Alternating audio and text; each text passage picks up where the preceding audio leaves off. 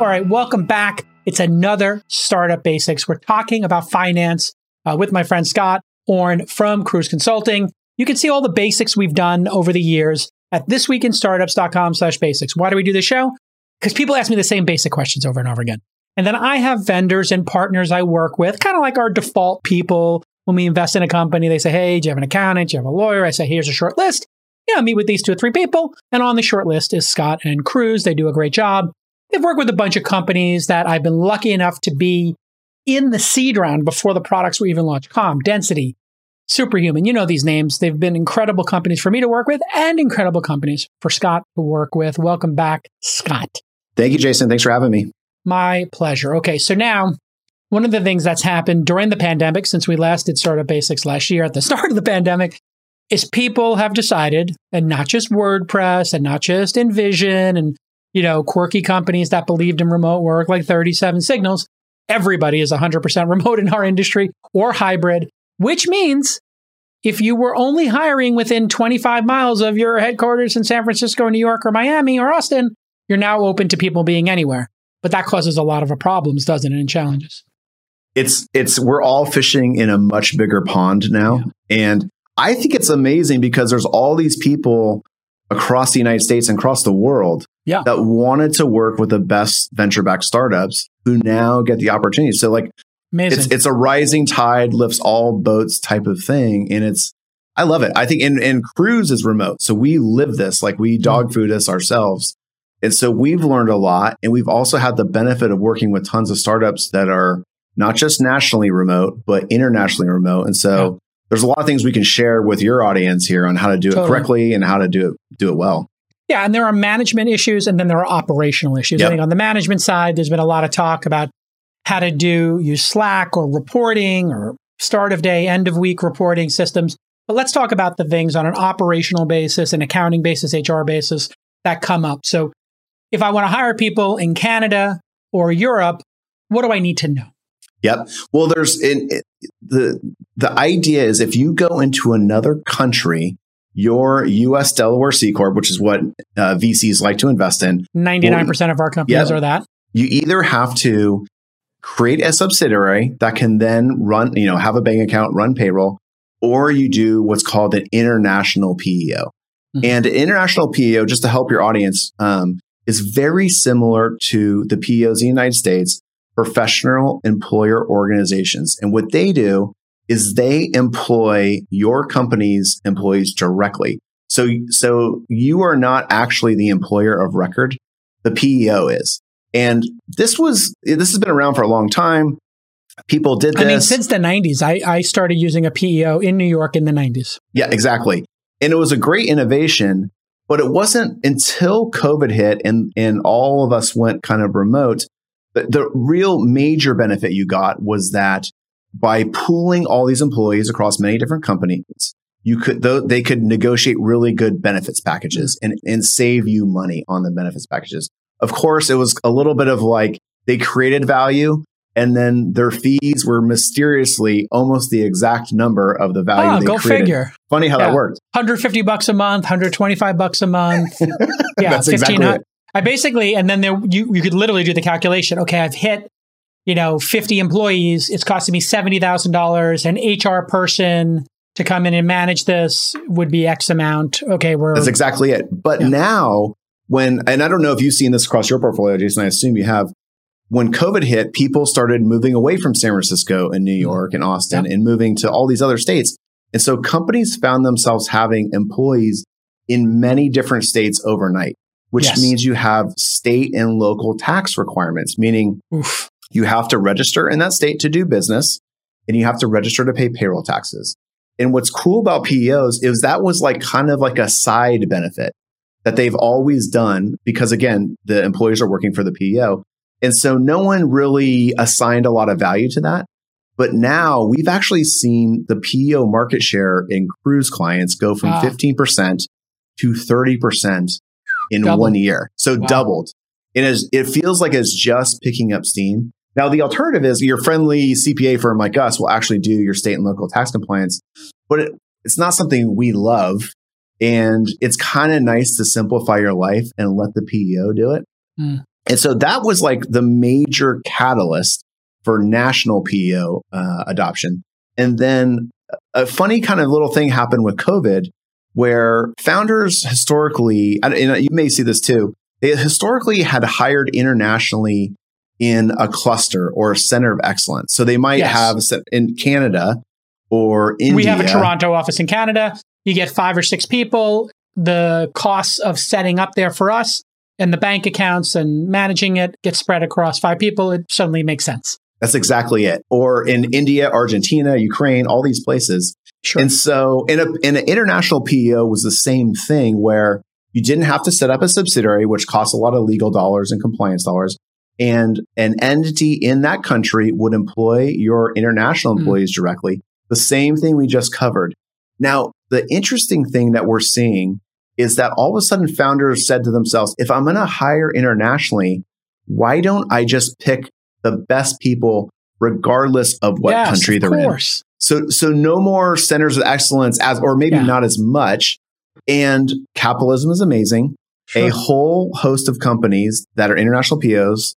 And I don't know if you want to get into any names. I can name the names if you want. I'll leave the names out. I don't. Every time I mention a name, then the competitor or somebody else gets mad at me. So I always just extract it. Yeah. So these companies have filled the void, and now almost like a virtual layer can let you hire in not all, but most countries across the world. And so it's now kind of like, some of these payment processors will allow you to accept payments from 190 countries overnight because you dropped in some code. That's what's happening with these PEOs. You drop in this little bit of code, you start a relationship with them. And sometimes employees also have to figure things out because they might have been domiciled, let's say, in California, and then they decided they were going to go to Florida or Austin, but they kept their place in California. Now, where are they paying taxes? Okay, where do they spend most of the month? What does your system say? Where are they withholding taxes from? You might get into a situation where you're withholding taxes in the wrong place, and you need somebody to help you with that too. That happens a lot. And it's a hot button for a lot of employees who moved either nationally or internationally because California and New York, where a lot of startup employees are high tax states. Yes. So they if they're going to move, we see people moving all over, but the generally lower tax states, they want that change to happen immediately. It's more dollars in their paycheck. So yes, but operating all this stuff actually takes a lot of work. And on the international side, the cool thing about these services is there's an emotion. I feel like there's an emotional benefit to being able to call yourself an employee, even if you're in another country. And oftentimes there's a tangible benefit where you can get benefits. There's people need benefits wherever they live. And so having this international PO aspect actually solves a couple of those problems and makes recruiting these all-stars a heck of a lot easier. I'll tell you one of the most delightful things about having an office in Canada is we have many more employees there who will stay longer. For some reason, people in Canada, I think maybe because maybe you don't get to work for a venture capital firm and live in Canada, there might not be that many there. So if you get to work for us as a venture capital firm, well, you'll stay with us longer because there aren't a lot of options. So the loyalty goes up. Also, they have their healthcare already taken care of. So when we hire somebody there and you have the dollar, I think does pretty well going to Canada. It might do worse in other countries. So you do have this like pluses and minuses in each region. I think it all nets out basically the same. The biggest win, of course, is being able to fill a position with a qualified person faster. That's the big win I see across my portfolios. Oh my God, we need a product manager in Los Angeles who's willing to go to the office in downtown LA.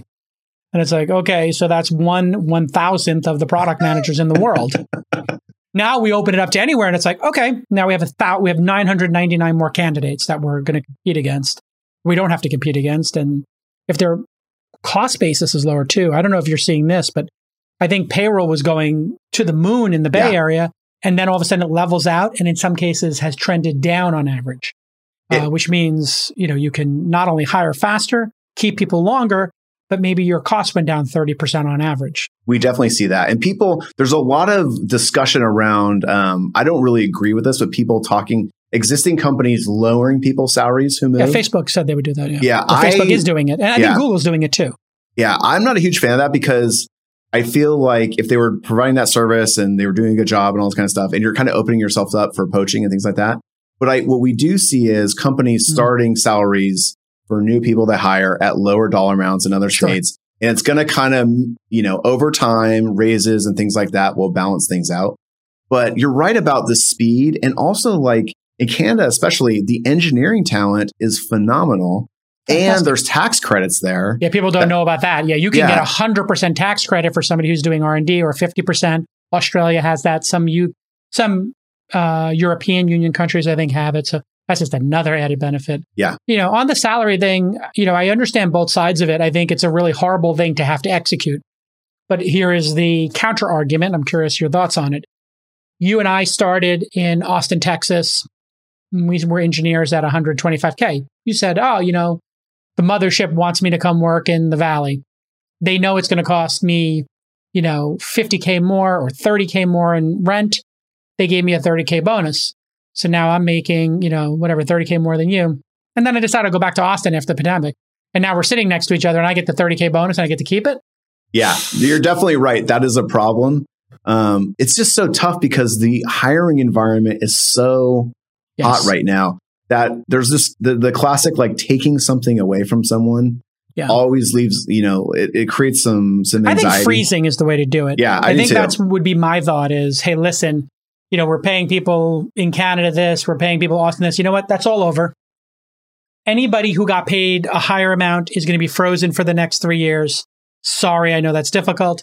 Anybody else is going to get a little bit extra, and we're going to just try to make it fair across the board. That's actually exactly what I recommend. That's what I would do. Oh, is it? Yeah, is that the best practice now? Yeah, It seems commonsensical. But it's hard to execute. There's bad feelings on both sides, all three sides of the table. The person underpaid, the person overpaid, and the company having to make this hard decision. Yeah. Also reminding people sometimes that they get to live in a lower cost, like all the other non-monetary perks of living in Wyoming or Montana. But they know it too. Like they made that decision. So when I noticed when I had that discussion with folks, even at our company, like, hey, we're not coming back to the office. And everybody was paid this, fees as if we were in the office and people were paid differently. I think they get that. They're like, I'm able to afford a house. I'm able to afford my rent costs went down by half. And I'm happy for people to arbitrage it. I don't need to do that arbitrage. Zuckerberg doesn't need to do that arbitrage, but I think he's probably, he's Zuckerberg. I'm going to leave it at exactly. that. Some people can't let it go. Some people can't. I'm letting it go. I'm like, you know what? Because you know what? I might do it at some point. So I can't look at my people and say like, hey, you did the arbitrage. And what if I move to Miami and I'm like, my expenses went down half as much and I don't pay state tax anymore, or wherever I wind up, if I wind up in Puerto Rico or, I take some. And the arbitrage is going to be there forever and people are going to move on at some point. And it's just, somebody pitched me on Portugal. Portugal is like, we want more J-Cows. We want more besties. Can you guys move to Portugal? I was like, never been to Portugal. Kind of a tough sell, but the beaches are beautiful, but the time zone is tough. Well, the time zone thing can also work to your advantage. I don't know if you've had this, but now at Inside.com, I'm hiring writers, and the writers there can be writing earlier than the ones here, obviously. Yep. And you can kind of use that time arbitrage to get product out the door at 6 a.m. or 9 p.m., whatever your choice is, by going east or west. That actually works well. I mean, Fred Wilson's blog gets delivered at like 6 a.m. Pacific time. So I read it every day because it's there, it's in your inbox. So for Inside, I think that makes a ton of sense. Yeah, it's a great little hack. Okay. Yep. We talked about virtual cards and these things in a previous episode. These things are great, especially for international and for remote workers. You can give them a little bonus. They could set up their home office, et cetera. Are people starting to... Where does the home office sit on all of this in terms of who gets credit, tax credit, expenses for this? Or are people saying, listen, you got to work from home enough. You buy your desk. You buy your chair. It's your responsibility. Or we're going to give you a little bit of extra money to work at home. What's happening there? Well, typically, our best practice we recommend and we do is we actually pay for a full setup, not like a desk, but we pay for all the computer monitors, computers, comfortable chair, all that kind of stuff. Even the chair too. That's nice. I can't remember if we pay for the chair or not, but we spend over $1,000 on every new person. The hard part with the chair and the table is What are you going to do with it? Send it to the next employee when you leave? And nobody wants to go through that. So buy your own chair. And fit and aesthetic. It's like, someone may not, whatever. But the cool thing is if you can line this up, like we have a package of stuff we buy for every new team member on Amazon, boom, sent to their house. So nice. A couple days before they start working, it gives them a lot of confidence. Like they know they're joining an organized company and they've got all this stuff taken care of. So I actually recommend that. Some people like to do cash, but I find that there's so much anxiety for people, even if they're super excited about joining a new company. Like setting all that stuff up can actually be a little nerve wracking for them. And so, and going to Home Depot or whatever they got to do. So we just send it to their house and we actually offer to walk them through setting everything up. Have you seen this? Very effective. Have you seen this crazy thing where the employee gets the laptop for 30 months, let's say, and you take the laptop, it's a $3,000 laptop, it's $100 a month. And there's a schedule for the value of the laptop. The employee leaves at month 20 and there's 10 months left. They either send it back or they pay the difference in cost and they can keep it. I've heard variations on that. It seems like a little bit of an adverse incentive type of thing. Yeah. So we don't really do that. We just recycle it or because remember, all that data can be like, especially us, right? We have a lot of sensitive data. Yeah. So we actually require the laptop to come back and then we dispose of it in a very professional, safe way. Our IT services firm actually does it for us and wipes everything. Yeah. Because you don't want like a rogue laptop out there 4 years later, that kind of thing. So I think there's some people who've had rogue laptops. Wind up in the wrong hands. It doesn't work out well for anybody. Exactly. What about, have you, I wonder if you have a take on this since we're going down the remote worker rabbit hole. There are companies now that are locking down the laptops they send and have monitoring tools on it. You have compliance issues. People on their laptop watching Netflix or Spotify or, God knows what in an incognito window. Are employees told, hey, this is, or what is the best practice you're seeing outside of your company? This is your work laptop. Do not do anything personal on it. Get your own laptop for that because this one is monitored. Keystrokes, screenshots, data, VPN. We know what you're doing on this laptop. We have it recorded. We're not monitoring you all day long. But I know some people with customer service, those computers are monitored all day long. Stock traders are monitored all day long. Every screenshot is recorded, for compliance. People don't know this, but that's what happens in finance, right? Like every DM, every screenshot, it's all recorded somewhere. Yeah. So we don't monitor, but I totally understand where people are coming from. Yeah. The big trend is virtual desktops. And so you send the person the computer, but they log in on that computer into a virtual desktop. Like Microsoft's made a lot of advances. Amazon Web Services has a solution. And so that way the data never gets downloaded to the actual laptop. And so it's a really strong layer of protection. The other thing you mentioned is VPN, and I cannot recommend that enough. Yeah. There's so many stories of people working in a Starbucks, not on a VPN, and they don't know that like 2 tables down is a hacker. Who then is on the same network, who then phishes them, sends them an email that looks legit. They click it. Now that hacker is in the company's systems.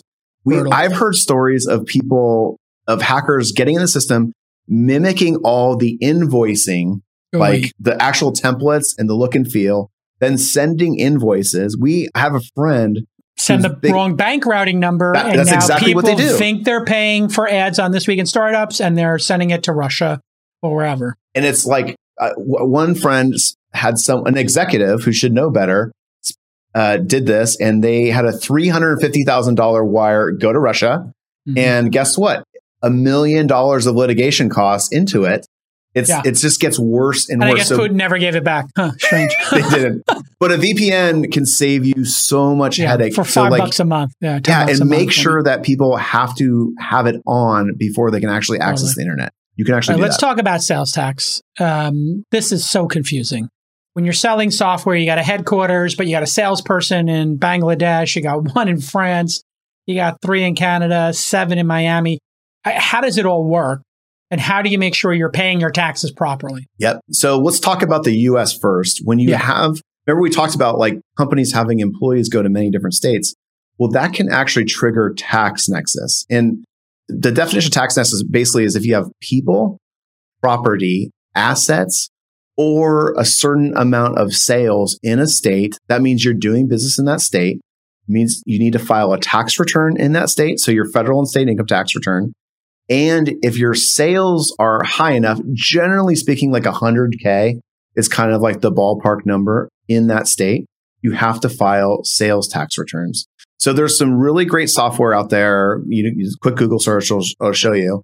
But what we typically do is when we start seeing companies getting that kind of escape velocity on revenue and starting to get close to those thresholds, we put them on the software. It's like the same way you use QuickBooks to do your accounting, you want to use a sales tax software to do your sales tax. And we'll often help the companies. The sales tax software will often file the returns automatically, and it'll simplify it, and then you will be compliant. But it's very important to do this. This is kind of like a new world. Like 3 years ago, the Supreme Court ruled in favor of South Dakota against Wayfair, making sales tax kind of like open season for the states. And of course, the states are like, hey, another revenue stream. Let's do this. But so that was the thing where a lot of like CFOs of bigger companies, even public companies, were freaking out because this mass exodus out of California and New York was creating tax nexus and sales tax nexus in many states that they were not prepared for. So people are kind of a little more aware of it now, but it's something that a lot of startups, because they haven't been revenue producing yet, are now just kind of like all of a sudden they're doing a couple million. Yeah, time to grow up. That's a very good way of saying that. Time to grow up and make sure you're paying. Here's the thing about taxes. Like, be happy to pay them. We live in a free, great country and other states that you get to do business in. Just make sure the tax stuff is done properly. Because fixing it in the rearview mirror takes twice as long, penalties, yada, yada. And some of these states really take it seriously and they'll chase you. And I know people who have gotten, they have never operated in California and they're getting notices and they're like, what's going on? And, they had a WeWork they rented for some period of time for one worker. And now for the rest of their life, California's like, well, obviously you're headquartered here. And it's like, no, we had a address once for a worker. They're not here anymore. Like they could be, I don't want to say overreaching, but they can be aggressive in their pursuit of tax revenue. That's a great way of saying it. And you're right. Like if you file a tax return with a California address, or they get WeWork to turn all those addresses over, boom, $2,000, $3,000 levy against your bank account. You didn't file anything. They pretend like they didn't know what the number was supposed to be. Yeah. So they take more than if you just would have filed it. Yeah. I mean, listen, states, cities, governments around the world are trying to increase their tax bases. Yep. You need to make sure you understand what you're required to pay and just be on point about it. It's annoying. Yep. I know it's annoying, but get your stuff dialed in. Tight is right is always the best advice here. Yeah. It's also not that hard if you have yes. I don't want to be self-serving here, but have a good partner. It's like, this is the cool thing about when you're a startup is there's many other startups. So like the tax compliance process for one startup is not dramatically different. Same thing with HR, same thing with legal. Yeah. It is the thing. When it comes to the product design, customer support, sales, those are things that you're always going to have in-house. You're not outsourcing those. Legal, HR, PEOs, tax compliance, accounting. These are things that, until you get very large, you're probably not going to have in-house. And even if you do bring legal in-house or accounting in-house, you're going to have outside auditors. You're going to have outside counsel. You just have to learn to work with vendors. And in terms of the costs of all this for young companies, it's not that much. You guys are not trying to make money off the small clients. You kind of want to grow with them, correct? That's exactly it. You said it perfectly. And by the time that your company has grown up, guess what? You're the founder, you're the CEO. You will hire people to handle this for you in-house. So as long as you set up correctly early on, it will never be a headache for you. And as your company gets ready to IPO, you'll have a whole team of legal people. You'll have a whole team of accounting people. Yeah. So just do it once, do it correctly, and your life will be so much easier. All right, listen, Scott, thanks again for coming on the program. Everybody can go to thisweekinstartups.com/basics, see all the basics we've done over the years. And you can go to cruiseconsulting.com/twist to get in touch with Scott. And thanks for doing it. And Thank you, Jason. See you all next time. Bye-bye. Tight is right.